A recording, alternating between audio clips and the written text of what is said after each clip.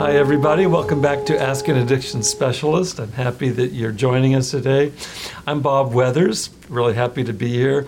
And I have a guest today, Bruce Lupin. And Bruce and I will be sharing together. We work together at Beginnings Treatment Centers. In fact, by way of introduction, let me just say this quickly, because it'll help form kind of the backbone of where we go today. My background's in psychology, and as I've mentioned in previous weeks, I am currently a professor of clinical psychology at California Southern University. Work with students on their doctoral dissertations, many of which center around topics of addiction and recovery. Very interested in this whole area academically, and that's much of my professional background. The other part of what I do is I operate as a recovery coach. See clients locally in my private practice office, and also lead groups at treatment centers, especially Beginnings Treatment Centers. I've been very involved at Beginnings Treatment Centers now for the last 2.5 years. I met Bruce in the context of our work at Beginnings, and want to give a shout out to Beginnings because they are direct sponsors of this weekly podcast, Ask Addiction Specialists. So really grateful for you to be here with us today. Thank you, Bruce. Appreciate that, Bob. Great to be here, and looking forward to the dialogue. Great. Me too. Just a quick introduction. Last week we talked about the two faces of shame, and we talked about how shame is, on the one hand, a threat to social acceptance, and on the other hand is a threat to self-esteem, and we went in depth into that.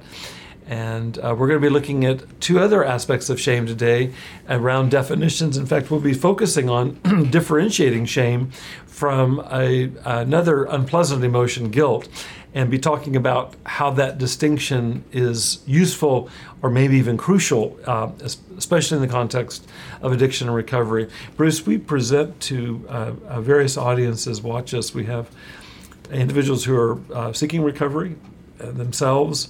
We have loved ones of individuals in recovery, and we also have healthcare providers of those that are working with individuals in recovery. So our topic today, shame and guilt, shame versus guilt, will be situated looking at how it applies to recovery. Just as a quick reminder from previous conversations, I want to encourage you to submit questions today. Bruce and I are here. We're live in person, and would love to invite your comments and questions as we move along. Austin Armstrong is one of our co-producers in the room today, along with Odie Martinez. And Austin will be happy to field your questions if you want to send those through Facebook or to YouTube in the chat function. He'll put those questions up on the screen, and Bruce and I can respond to those.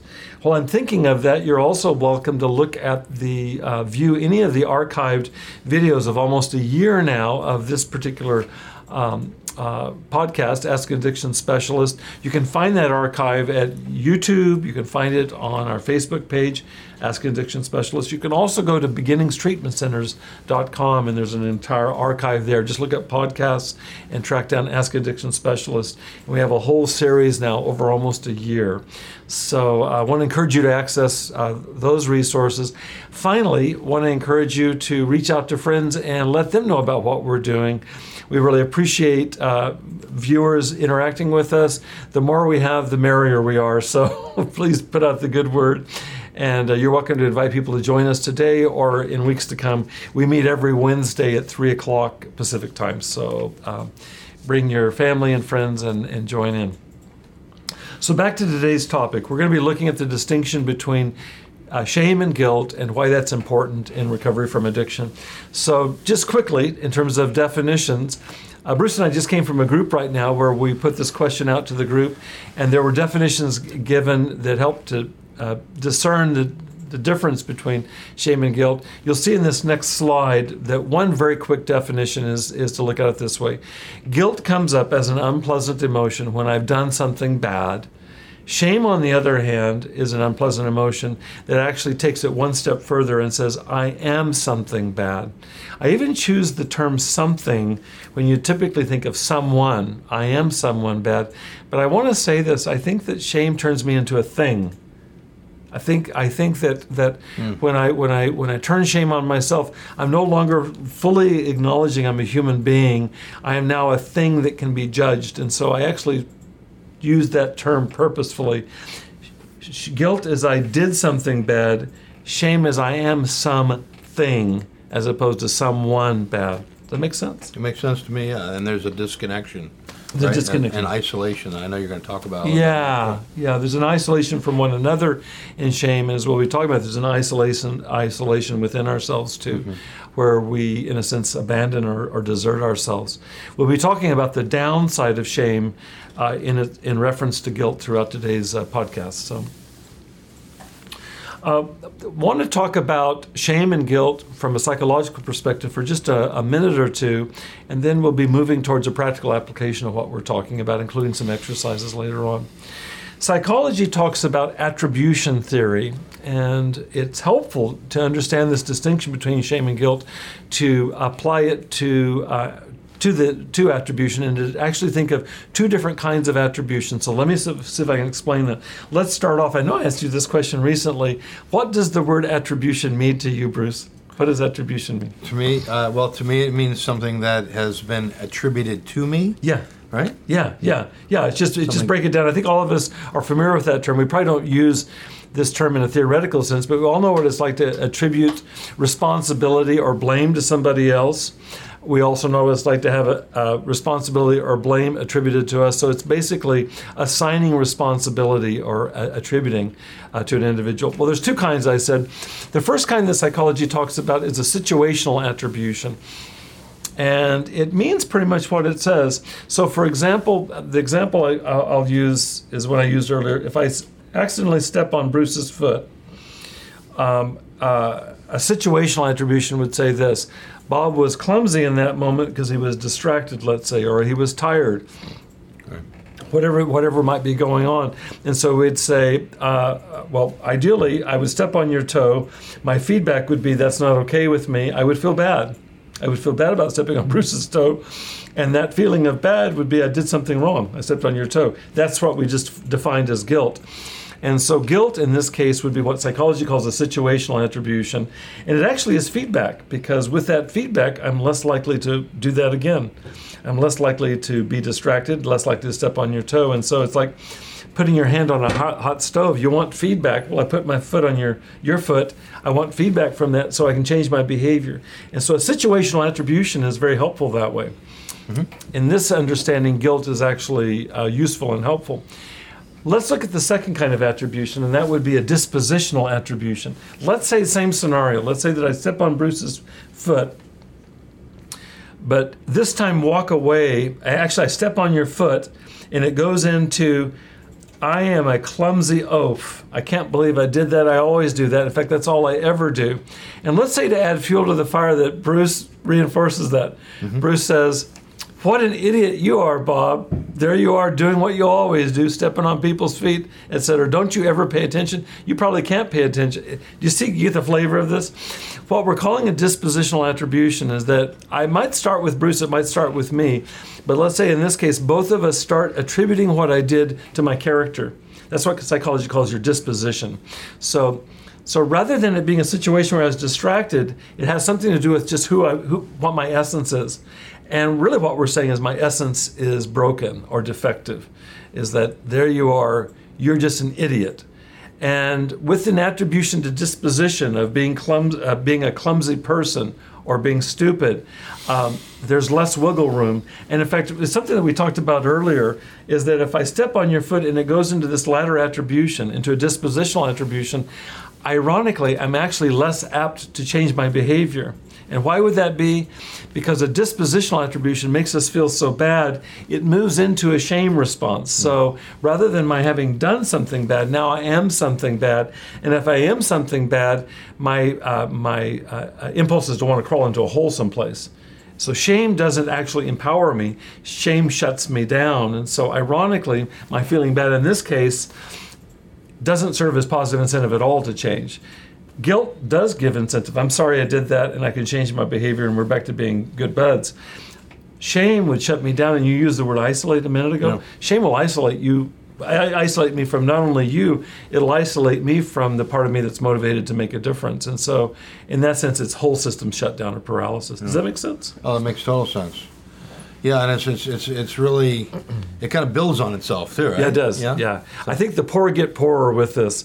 Let's say that I already come in, psychology calls it shame proneness. So let's say that I come in already vulnerable or prone to shame. And then I step on my foot. It's like a self-fulfilling prophecy. There, you did it again, Bob.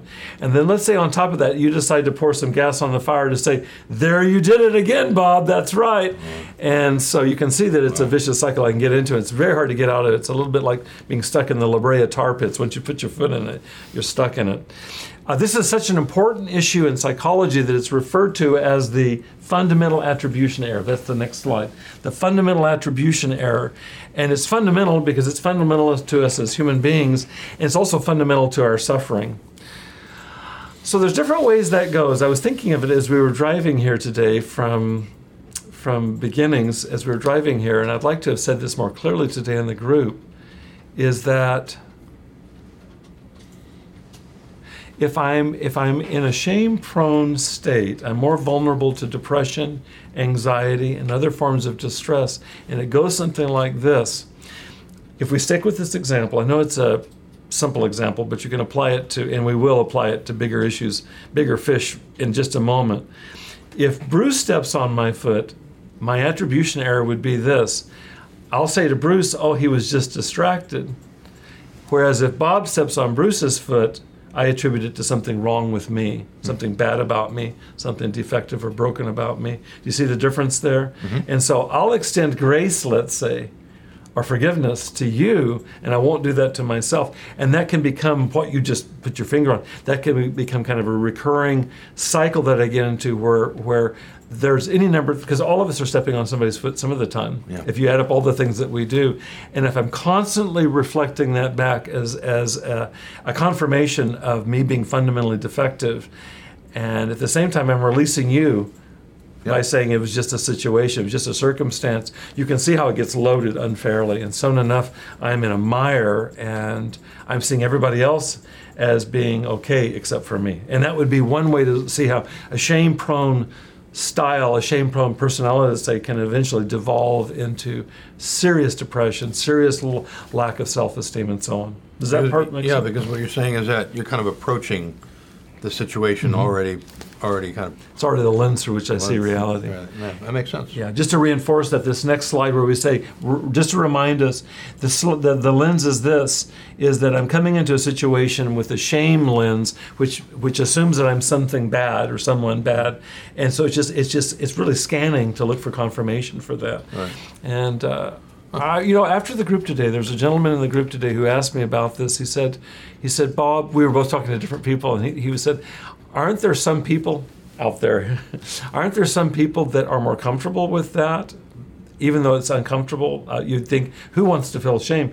Isn't it possible that can become kind of your equilibrium or your balance state? And I said, absolutely. Is that if I'm used to being ashamed, at least it's familiar.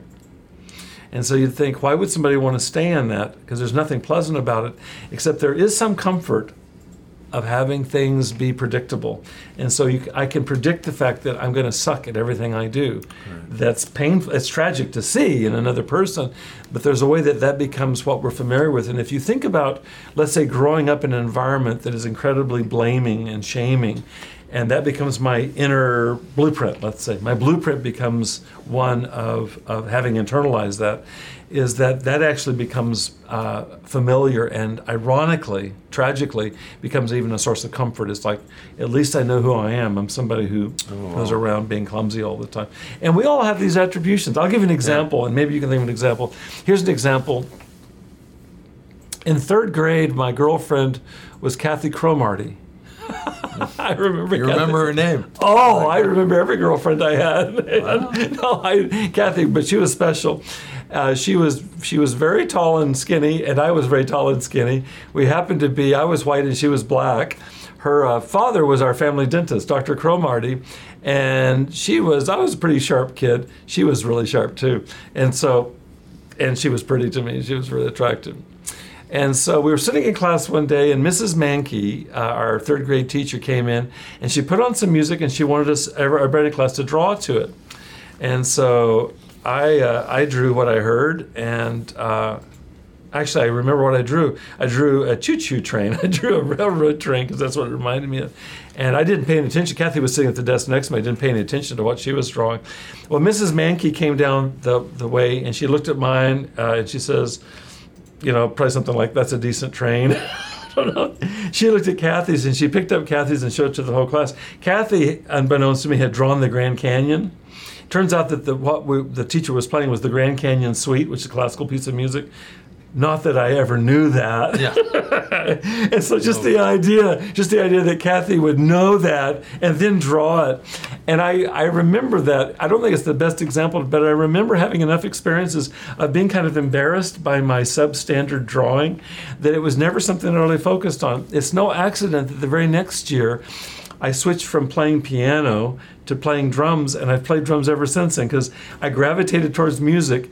And I don't know that I would have ever been a great artist, but I had enough experiences. And even now, if you say, "Hey, Bob, draw something," I would probably say to you, "I'm not a good artist." Yeah. Whether that's accurate or not, I can guarantee you one thing: I haven't practiced it. So I'm not a practiced artist. But I'm fairly creative by nature, and it certainly manifests musically. You can hand me almost any musical instrument, I can do that. So let's just assume that I got some messages that I interpreted for whatever reason into Bob's not a good, visual artist. Who's to say that's accurate? That's an example of a dispositional attribution that's been with me my whole life. And when I ask groups like the group that we were just in, if I ask a group of people, I'll do this sometimes when I lead a drum circle, I'll say, "How many of you have experienced an embarrassing or shaming encounter around art or music in a group?" Half the people will raise their hands. So half of those people had experiences like I had with Kathy Cromartie and Mrs. Mankey, some version, and they'll say, "I don't draw," or "I don't play music," and they'll be embarrassed by it. And I feel like it's important to at least get that on the table so we can talk about that. That's an example, a very simple example that came to my mind right now. I don't think it's paralyzed me in my life, but it has been no friends to my artistic potential. Well, you've taken it on as something that you just live with. Yeah. It goes unquestioned. Right. It's a sense of kind of a conviction that I don't even think it's a big deal. I actually, as I'm thinking about it right now, I just want to burst into tears and weep. No, not really. But I mean, it's really not okay that I cut that part off of me, and it's really not been developed probably ever since then. I was 8 years old. That's 55 years ago. 55 years of non-artistic pursuits, and I probably have drawn like 5 drawings in 55 years. That's ridiculous. Well, that's an opportunity for you to start drawing. Yeah. Maybe you'll do that. Yeah. Does that resonate for you? It does, yeah. I mean, I can think of probably a lot of examples, but similarly, you took me back to school a little bit, and I think I had a similar experience in math. Yeah, a lot of people have this in math. And I wasn't getting it very easily. It wasn't clicking, and I remember Bobby McBride, who sat. See, you remember names too. In the seat next to me, he was really good at math, and I remember the teacher coming over, and just giving him all these kudos for how good he was. Yeah. And then there was me, who had a lot of red marks on my. Yeah. And from that time on, it was probably like 4th grade, maybe 5th grade. I just always said I'm no good at math. That's exactly. That's it. And from that time on, all the way through school, I was like, I'm just not good at math. So I avoided math and the whole kind of thing. Yeah. I took that on. Yeah. And I found out later when I had later as an adult, I'm actually not that bad at. I'm not that bad at math, but I have this block of trying to take it any further. Because I think it's like a limitation I have taken on.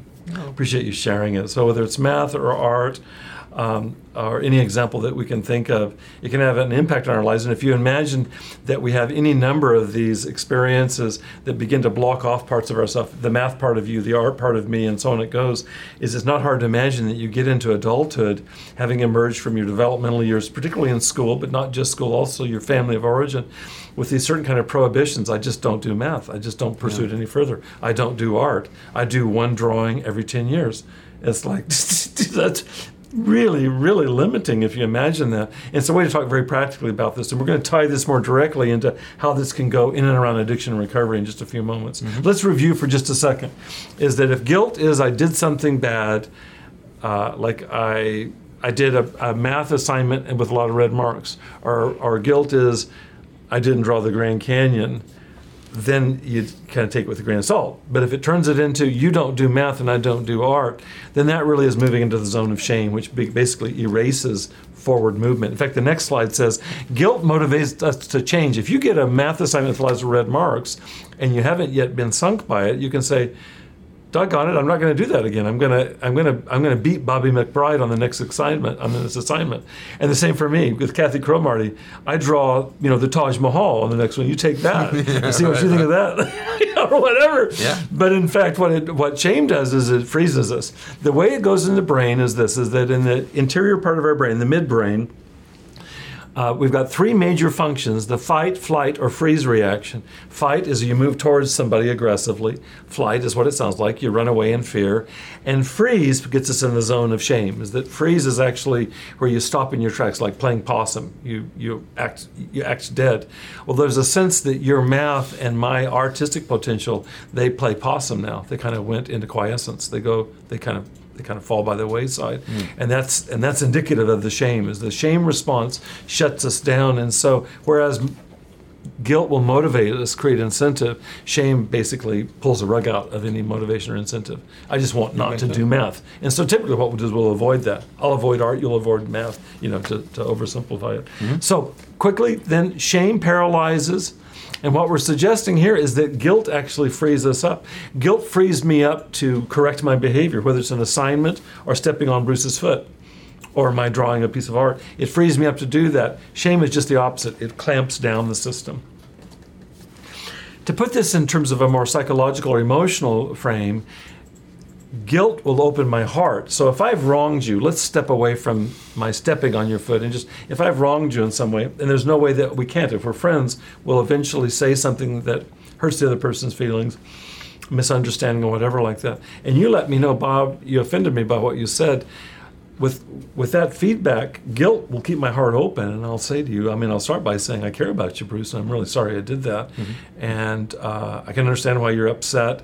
And I'm upset that I did it, and I'm going to change, and I'm going to show you how. All of that is built into an apology, let's say. It comes naturally if my heart's open. If my heart closes down, and you come to me with that, what will I look like to Bruce? Chances are I'll look defensive with Bruce. It even gets worse. I can actually look like I don't care. So here's Bruce as my friend. I've done something to offend or hurt you. You bring it to my attention, but I'm in a shame response to that. I may look like I'm cavalier or indifferent. And how's Bruce going to feel? How would that feel if you shared something like you hurt my feelings and I just go, so? Yeah. Basically by all my behavior. Oh, yeah. I feel like, what's up? Yeah, what's up? It's upsetting. It's confusing. It's upsetting. You might get pissed off at me. You might feel hurt. You might go away scratching your head. You might go away feeling rejected. It's like I thought Bob and I are friends. And plenty of people have relationships that blow up over this. Is that shame will make it look, you've got somebody who's got no emotion on their face, and they'll say, well, I'm not going to hang around somebody who doesn't care about me. And as we talked about today in the group, ironically, I care so much about you that I'm so affected by what you've said, and it happens to dovetail with my shame. I care so much. It's not that I care so little. I care so much that I'm paralyzed. I'm like a deer in the headlights. You only see the deer in the headlights. You don't see what's going on inside of me. And so plenty of relationships stall right at that point. That's so sad, too. It is sad. It's sad because really what you really want is a connection, but you're unable to make it. Yeah, it is sad. It is sad. There is hope in all of this. There is hope, but the hope is in the guilt. And so I actually like the terms. I use these terms sometimes in groups. I make a distinction between rightful guilt. I should feel guilty for having hurt your feelings. I think you need to see that it's not okay with me.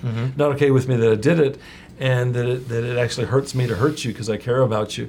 That to me is rightful guilt, and it steers me in the direction of correcting things. Whereas the way that we're talking about shame today is I see shame as toxic. There's different definitions of shame, but we're going to select this definition for today, which is that shame is by definition toxic. The freeze response that cannot take responsibility, in fact, the freeze response that keeps me from changing my behavior, that's toxic. That's poisonous to relationship, and it's poisonous to ourselves in terms of forward movement. Sure. Let's do this. Let's open it up beyond math tests and failed art projects and talk about applications to recovery. Okay. Good. So I tell you what I'd like to do is I'd like to invite our viewers to join us in an exercise right now, and they're going to invite Bruce and I to respond ourselves in real time here. This Bruce and I haven't prepped. I don't come in with a ready answer for this, and you don't either. Let's see what comes up, and I want to invite you to participate in this as in previous podcasts. What I really invite you to do is to write down. I think it can be really helpful to write down your thoughts, just to get it out on paper. And Bruce and I'll share here in real time responses to this exercise. So I call this a journal exercise. So if you can get a piece of paper in front of you, if you're sitting at a tablet or a computer, just to write down some responses. What I want to do is I want to ask, first of all, for all of us that are in recovery, to think of an instance in and around recovery where in an experience where we felt guilt. So the first example will be an example of guilt. We're going to talk about shame in a few moments, but right now just focusing on guilt. And if you're not yourself in recovery from addiction, then you know somebody who is. There's none of us that don't know somebody. And so think of an interaction where you saw somebody who'd done something wrong and that their response was guilt. And if, for that matter, if you're a mental health practitioner and you've worked with a client, helping them to understand that guilt can have its place in recovery, you can think of that instance. So first of all, think of an example. Bruce and I will do this right now. Think of an example where each of us, or you as participants today, have wronged somebody as a function of addiction or addictive behaviors. So let's pause, think about that for just a second, and just write down what happened. Bruce and I will just think about it. What happened? We'll start with that. Let's give it a second here.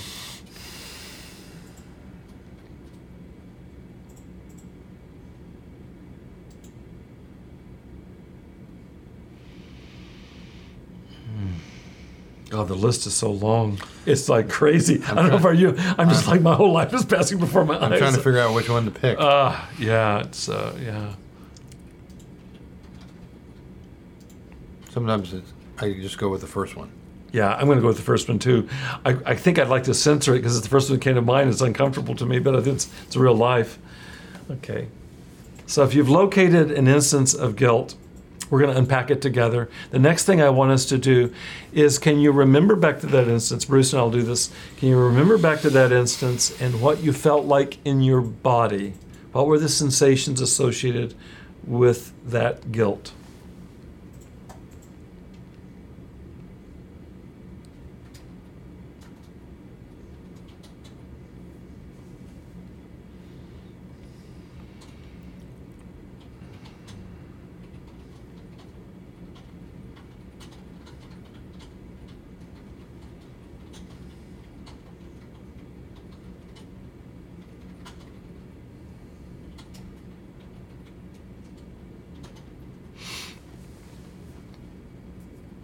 And then as the final part of this exercise, and then Bruce and I'll share, what was the outcome that followed on the guilt? What was the outcome of that guilt?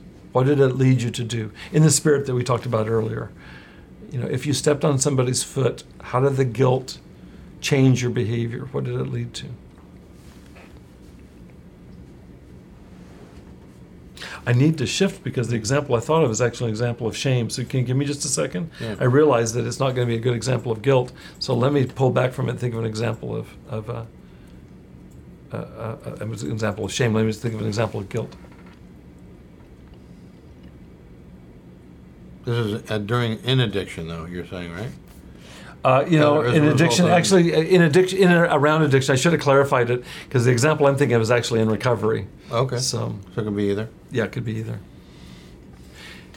I think by definition, I don't know how this goes for you, when I think of behaviors that I had, that I was involved in when I was addicted, almost by definition, all of them are associated with shame. Yeah. And so and that's the example I thought of was in addiction, and I realized I probably need to think of an example that's not in addiction, that's in recovery, for me to think of one that I feel guilt about it.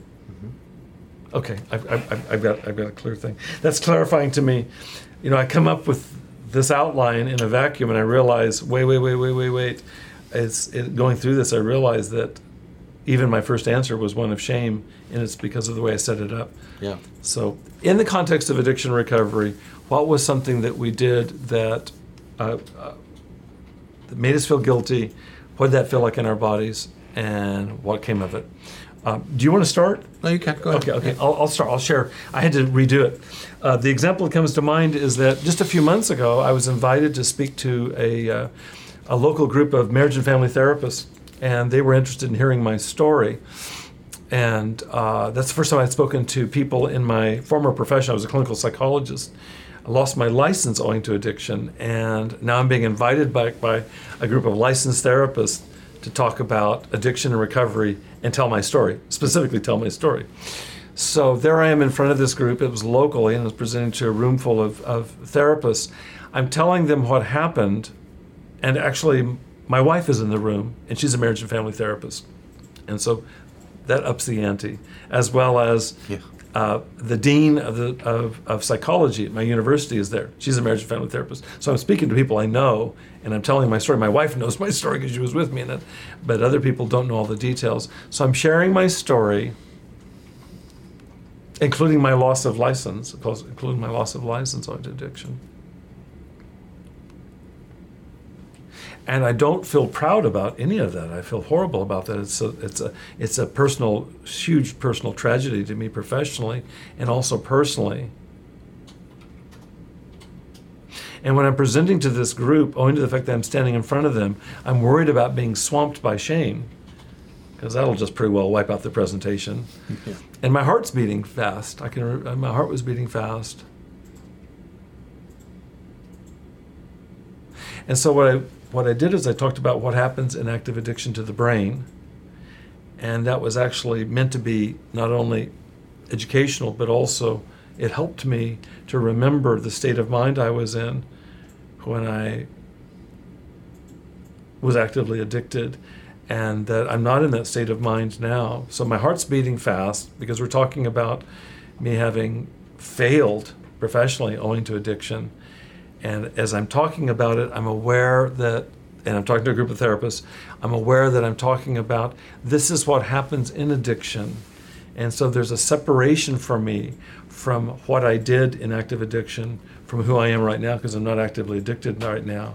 And also there's a separation between what I did as a function of addiction and who I am. Because I know little Bobby Weathers, who was in third grade, may not have been a great artist, but I was not a bad person. Mm-hmm. Any more than I am now. And so to talk about doing bad things in front of a group of your peers is hard to do. And then it's on me to keep straight that my having done bad things as a function of addiction does not by definition make me a bad person. And while I'm not saying this to them, I'm needing to remember that, or I'm going to go down a sinkhole right in front of them and end up like a puddle right there. And what happened, and so the experience was I was able to share. The outcome of it was afterwards people came up to me. In fact, I could see as I was presenting, people were in tears. And people came up to afterwards and they said, that's amazing that you're able to sit in front of us and tell your story and do so courageously, you know. And the only thing that provides for that courage is to stay in guilt, because I was not, like I said, I wasn't flaunting or proud of any of this. To stay in guilt and not get sunk by shame is that the only thing. And that's what before this presentation, I was out in my car in the parking lot praying that could happen, because I wasn't sure I could pull it off. It was my first encounter in almost 10 years speaking to my peers, and the prayer was granted. And I wasn't that it was pleasant. Guilt is not pleasant, but it stayed guilt, and it didn't move into shame. And I'm grateful to them because I didn't get shaming responses. I didn't have anybody come up to me and say, I cannot believe that you just told us what you told us. You should be ashamed of yourself. There was none of that energy in the room. So it helps to be in a group of people that also are not shaming. So that's the story that came to me later in this. Yeah. I'll talk about shame in a minute. How about for you? Well, it's funny because I kind of came up with a couple different stories, and the one I want to tell, I don't know, I think there may have been a shame involved in it. I think it's kind of just over time turned into more guilt. But it was actually, I'm just going to switch it because it was the one that kind of came up. It was in addiction, actually. And you can actually talk about both if you want to, because I think you just made an important point. I think shame, can transform to guilt. And I'd be very happy for you to talk about it just as it came up for you. It doesn't have to be one or the other. Yeah, I mean, sometimes it's not so clear to me, what it is, but I don't know why this came up. It was kind of interesting, but it was in addiction, actually. And I remember my mom in particular, she was planning a birthday party for me and had gone to a lot of trouble to organize this and invite a lot of my friends to come, my girlfriend at the time and everything. And it was all planned, and I was supposed to come at this certain time, and I never went. And I know to some people it may not seem like a big thing, but it was like a big event that was put on for me, and I was so into my addiction at the time, and so into myself, and I just couldn't get it together to go. And then there was a part of me that, as the evening kind of gone on, I kind of remembered, because I think I had forgotten. And, you had that uh-oh moment, that, oh my God. Mm-hmm. And so what that did for me was, it was I had to make a choice. Am I going to deal with this and just go, or just say, screw it and don't? And I didn't go. And that a lot of feelings around that, and I think I was really fortunate that my mother at the time, because she put all the effort into it, she really didn't come to me and say, "Oh my God, how could you do this?" She had some compassion about it at the time, and so I think it helped me stay in guilt instead of going into shame. For sure. It was partly her reaction. Yeah. Because I think someone's reaction can just push me into that place, especially if, like you said, I'm kind of prone to that already. Yeah. Their reaction makes a big difference. Yeah. Yeah, whether it's the group of people I'm talking about, their response helped me to stay in guilt rather than shame. And your mom's response, the same, bless her heart. I felt bad enough already. I didn't need anybody, But there's something that you said as you were describing. I'm not going to remember it, the exact words of it, but it was something, the way that you talked about it, is that, it was when you qualified what happened. You didn't go to the party. You qualified it in the context of, I was deep in my addictive behaviors, I think something along those lines. That right there, what Bruce just did, is the qualifier that makes a huge distinction between shame and guilt. Is that what kind of person doesn't go to a party? There's something, maybe a screw loose, something, those kinds of things that we'll attribute to one another, versus, there was a screw loose and it's a function of my addiction, and it's not to make an excuse, it's to understand what happened. And your mom, I guess, was able to understand that. So it didn't make her happy, and it must have been a great deal of sorrow for her, but that she didn't write you off or didn't come at you with a javelin to pierce you or something like that, that suggests that there was some understanding there. Oftentimes people can give us that when it's hard for us to give it to ourselves. And there's another flip side to this, is that if we get a lot of judgment inside, we just talked about this in the group, if we get a lot of judgment from outside, it's next to impossible not to turn that on ourselves. And so it goes both ways. Right. Is that it makes a huge difference, the response inside. Yeah, that was something in the group earlier today. You were talking a little bit about how we can give that to someone else. We can sort of cut them that slack or that break, but it's so hard to do that for ourselves, and I experienced that too. Like, I can be so much more forgiving or compassionate, like, it was an accident, he stepped on my foot, So. Yeah. We had somebody in the group today, Bruce and I were just talking about it, somebody in the group today that was talking about working on acceptance and self-forgiveness. And I think about, I think that's right on the money. And you could ask the question, well, where does that come from? I did ask that question, where does it come from today in the group? And one of the thoughts is that probably this individual and any one of us need to practice this. And I was curious to see if he'd answer this, and he wasn't quite ready to do that yet. But I think we have to find ways to practice this. It's one of the benefits to me of programs like the 12-Step program, because I think there's a methodology for beginning to not only stay honest with ourselves, like with the moral inventory, but to bring this to other people and to make amends, ideally with the hope of healing, so that there can be some bridging of what we've done with sincere apology, some bridging to reconnecting. And so there's the piece of what can I do inside. We've had several podcasts over the course of time, and we'll be doing more on what are some practices for self-compassion. So I think that there's a lot to be done that we can do on our own. And I think that's kind of where he was going today. I think there's also what you're talking about with your mom, or me with this group of people, is I think that we also help to reduce our shame by being in the context of other people that are not shaming us. So if you have those voices, or I have those voices, what we're calling shame proneness inside, that they're very much affected by who we hang out with. And so if I want to spend as much of my time as I can with people that are grace-giving. Right. As we made a distinction before, I'm not talking about cheap grace that would say, oh, it's okay you didn't come to the party. Yeah. It's okay that you ruined your career, Bob. It's not okay. It's not okay. Prefer the idea of costly grace, that is to say, that you face with responsibility, what we're calling rightful guilt, that you face responsibility for what you've done, and that I do that, but that we do that within a context of love. That makes all the difference. Yeah. Yeah. I hear that. Somebody's written in a comment here. Thank you, Austin. Let's see what they say. How do I stop thinking about cocaine? It's what my brain goes to when I'm not doing anything. They continued, my main problem is feeling bored and not being able to be myself when I'm not on it. The outcome was I became depressed and ended up doing more drugs. Okay, let me just give me a second with that.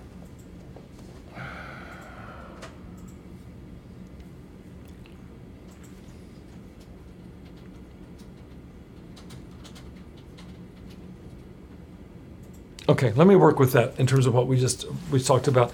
I'll tell you what I want to do. I want to tie this into the next exercise. I'm going to come back to this. Could you leave it up, Austin? Mm-hmm. I want to come back to it. I want to tie it into the next exercise, and that is for us to write down an example of shame. Write down an example of shame. And I think what I want to do, since we're nearing the end of our hour, is rather than you and I coming up with another example, or we could actually go with your example, I'd like to use the example that just got shared and flesh that out, if we can do that. And let's see if we can apply that. So I want us to write down an example of shame. Thanks for your comments. I want to write down an example of shame. That would be a time where it's not that you missed the party and that it's not okay that you did that, but it's a function of being addicted, or that I made choices that radically changed my whole life, including my career. Themselves, those decisions were made in an addicted, I would say, like frame of mind, like state of mind. Out of your addiction, Yeah, out of my addiction. But we're talking about that Bruce didn't go to the party because there's something wrong with Bruce. I mean, to the core. Or Bob did what Bob did, and again, same issue. There's something wrong to the core.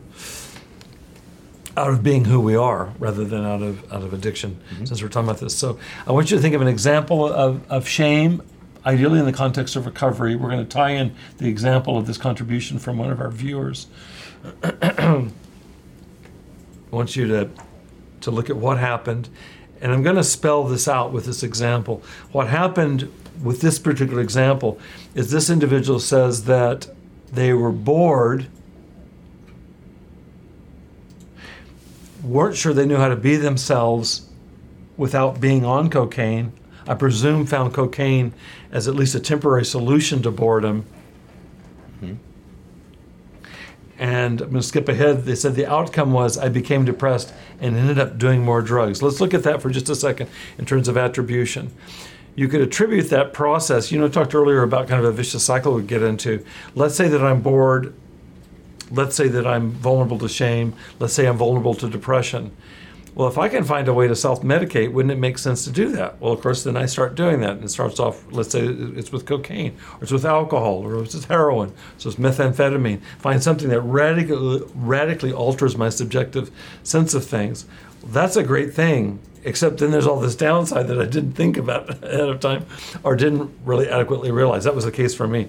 I didn't realize once I went down that rabbit hole how far I would go, and it seemed like it worked until it didn't work, and it pretty quickly stopped working, but I kept, at that point, now I'm chemically addicted to it. I don't feel like myself unless I'm high or seeking to get high. I'm really only depressed. And now my depression is made worse by the fact that I'm going through these dips because I'm off of alcohol or off of cocaine or whatever the substance is. Bottom line is that I kind of back to that that image we used earlier where the poor get poorer. I'm already suffering. And on top of it, now I'm really struggling. In fact, if we want to pick boredom as an example, one of the things that happens with any addiction is that the brain kicks in a response to the addictive behaviors, whether it's taking a drug or another addictive behavior like gambling, or we've talked about pornography here, any other addiction. What happens is that my brain begins to calibrate differently, so I'm actually left in a state of chronic boredom. I don't experience natural pleasures anymore. The technical term that we've talked about is anhedonia, the loss of typical pleasures that characterizes active addiction. And so I only thought I was bored. And now what I'm doing is I've got this addiction, so I'm experiencing these radical highs with massive troughs that manifest, among other things, as being depressed and bored. And so you could say, what kind of person gets depressed? What kind of person gets bored? What kind of person takes drugs? And you could say, I'm a bad person. Mm-hmm. And you could say, Bob, just say no. And then if I don't say no, then you can say, oh, you're also a weak person. Now you're a weak person. They can't say no. This isn't to excuse it all, the cycle that I'm in, but those kinds of attributions, if they're coming from you towards me, Bob, you're weak, those probably won't be helpful any more than if your mom labeled you as weak, or this group labeled me as weak. And then the worst of it is when I internalize that, and now I see myself as weak, and guess what I'm going to do when I feel weak? I'm going to want to feel better. And guess where I'm going to turn? Right. Chances are not to the Bible. Okay. Chances are I'm going to turn to what's most radically altered my subjective experience, which is my drug of choice or whatever my addictive behavior is. And so I hope that this kind of helps flesh out the fact that you start off with a set of conditions. Whatever was going on for you that led to your addiction, whatever was going on for me that led to my addiction. We get involved in addictive behaviors. We make massive mistakes. You made a mistake. I made a whole series of massive mistakes. And then on top of that, then what we receive is judgment from outside or from within.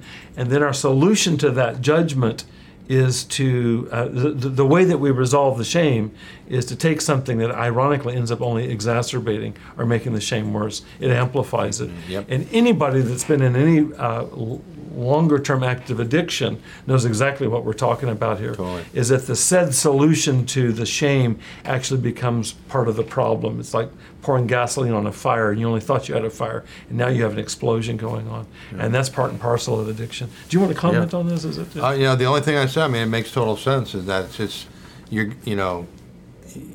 just like this person is saying, is, they were bored, they would do the drugs, right, which would pump them up, and then get off it, and then the lack of the drug has the exact opposite effect of feeling depressed, and then what am I going to do? Yeah. So it's the total cycle that you just explained. Yeah. As you were sharing, I reread the first sentence. How do I stop thinking about cocaine? It's what my brain goes to when I'm not doing anything. I'm going to say this figuratively, and I don't mean it literally, but it's like, I think especially in early recovery, you have to tie somebody to a mast. Is that my brain is only going to default to cocaine. Right. It's going to default to whatever my addictive behavior is. And especially when I'm not doing anything else. It's what we can talk about biologically, owing to what happens in the brain about the activation of the dopamine system, is that my brain is going to set again and again and again. It's the source of our cravings. And somebody needs to tie me down, hold me. Now there's ways, not literally, of doing that are related to getting in treatment, getting medical attention to help regulate the body in terms of good nutrition. I believe very strongly in addressing the psychiatric end of it. So for example, if I have a long-lasting depression that I've been treating with cocaine, can we address my depression in some other form than snorting lines of cocaine? And it's possible with an evaluation that I might benefit from antidepressant therapy with some kind of medication. I'm all for that if it makes sense. And in the meantime, do whatever we can to help regulate me so that I don't relapse. And the good thing, and we've been talking about a lot of bad things, the good thing about recovery is the rich get richer. If I can get a week under my belt of recovery, that's rebuilding brain and rebuilding fortitude for being able to address the cravings. 2 weeks, 3 weeks, a month, 2 months. I see clients, you and I both see clients that have been in recovery for 2 or 3 months. They're a completely different state of resiliency than they are when we first see them. Totally. And I look at that almost completely biologically. If you can recreate a biological foundation, or what I like to think of as biological integrity, you're going to have a lot of resources at your disposal. And the key, the trick of this is to stay sober. It's actually, I think we and I just talked about this. I think sobriety is the handmaiden to transformation, is that if you don't have literal sobriety, in this case from cocaine, then everything else that you would want in terms of addressing psychological, even spiritual issues falls down. It's all contingent on that. So to develop that foundation, this is why I believe really strongly in, for example, an inpatient treatment, some place that I'm going to be ideally protected from being exposed to my dealer, the liquor store, my drug of choice, whatever it is, to be protected from that. I think there's a lot to be said for that. I much prefer that to incarceration because I think that treatment works. I'm quite sure that incarceration does not work. There's a lot of information that suggests that doesn't work. It keeps you off the streets. I just read something this week. The statistic is something like this. In our prisons, can this be true? 50% of people in our prisons are actively using. It was some, I tend to exaggerate, so I'll own that, okay, but it was some horrific statistic about the access to mind-altering substances in prison. That's not where you go to be cleared of that. You can find substance in a treatment center, and so what we want to do is make sure you're in a decent treatment center where you're being protected from exposure to the mind-altering substances until you can build up some strength inside to resist cravings, and then begin to do the work to address whatever it was, whether it's, in this case, depression or boredom. That's the work I do with my background in psychology, is around, for example, addressing boredom. But it's a moot issue if somebody's using, because the brain is just doing this. My brain did this, your brain did that, and so there's no judgment in this other than just a reality check. And so what can we do to get ourselves to not use long enough to be able to address issues like depression, like shame, like boredom? You want to say? Yeah. No, I totally agree. And I'll just also put a little plug in there for recovery programs, 12-step groups or whatever as well. Yes, thank you. As part of the mix, because I know that, like, from people that I work with and my own experience, is that usually when I'm in community in that kind of a program, the cravings aren't so visible to me. Because I'm connected to something outside myself. My brain is occupied, and I'm connected to people who also have been, can relate to what's going on with me. Yeah, I fully agree. I really appreciate you mentioning that. Is that just as you and I were talking earlier, your mom connecting to you, this group connecting to me, ideally you and I connecting to this individual who shared this with us today. There's strength in numbers, and especially psychology calls it co-regulation, the idea that my emotional state, whether it's depression or shame or some other unpleasant state, it's very much regulated by our relationship. We don't operate as islands. We can do that, but to our great expense. So one of the geniuses of any of the self-help support programs, in my view, is like the 12-step programs, is that you've got a consensus. You've got a group of people that universally share the issue of wanting to recover from addiction, and so you've got a compassionate response. As with your mom, as with this group, you've got a group that knows what's going on. They've been through that, and they're not going to judge you. And so it stands to reason that becomes a part of your strength as you move forward. Is that we can't do that alone. You really stand on the shoulders of those that came before us. So really. I know that Bruce and I are very committed to self-help support groups in our own lives, and it continues on because the vulnerabilities that I have, I'm no longer actively addicted, and thank goodness for that. But the vulnerabilities I have, owing to where I've gone with addiction, I value ongoing support from people that get it. It's another thing I've talked about, and you're bringing this up, is that there are not a lot of social groups. There's not even a lot of churches I can think of, or other religious organizations, where I can go and talk transparently about my addiction and not get attitude. And so thank you very much. I'd like to find a group of people, and I have found them, including with you, Bruce, where I can talk transparently, honestly, which is very helpful and meaningful to me, and learn to anticipate compassionate response. I mean, that's and like I want to stop that at some point. Mm-hmm. I don't really see that as something I want to stop. I really value that. You and I are talking about that. We actually want to increase that. Exactly. And bring it out more. Yeah. We're going to wrap it up, you guys. I want to share this image here, Odie, of toxic shame. Is an image that I think really captures this sense of having people standing around us pointing their finger at us in judgment. And then the worst of it, like we talked about earlier, is when that becomes me. That becomes inside my skull, inside my being. And I don't know how this has gone for you, Bruce, but I know that for me, the worst of shame coming from the outside is when I began to, those voices became my own. And it didn't matter if you judged me. You might not judge me, but I couldn't access that because I've got those fingers pointing to me. Yeah. That was the worst of it for me in early recovery. Yeah. And it nearly took me out. Mm-hmm. In the spirit of what we've talked about here, there is hope. There is hope, and I think one of the what I want to leave you with today is there's hope in being able to distinguish between guilt and shame. To make this distinction is not just a semantic distinction, it's like a life-giving distinction. If you can begin to find resources, whether it's in support groups or within yourself, within your family, within friends and so on, resources of people that will hold us accountable for our behavior, but at the same time not write us off. Shame does the latter, guilt does the former. That can make all the difference. That can make all the difference. You know, you and I both know about the rooms, being in 12-step support groups. There's no easy grace there. No. People hold each other accountable, and it sometimes can be very harsh, tough love. But it's my experience has been it's always in the context of wanting the best for me, mm-hmm. and believing the best in me. Mm-hmm. And me too. That difference makes all the difference. So thank you all, Bruce. Thank you for joining us today. Thank you all. Thanks for having me. Great having you here today. It's really a pleasure.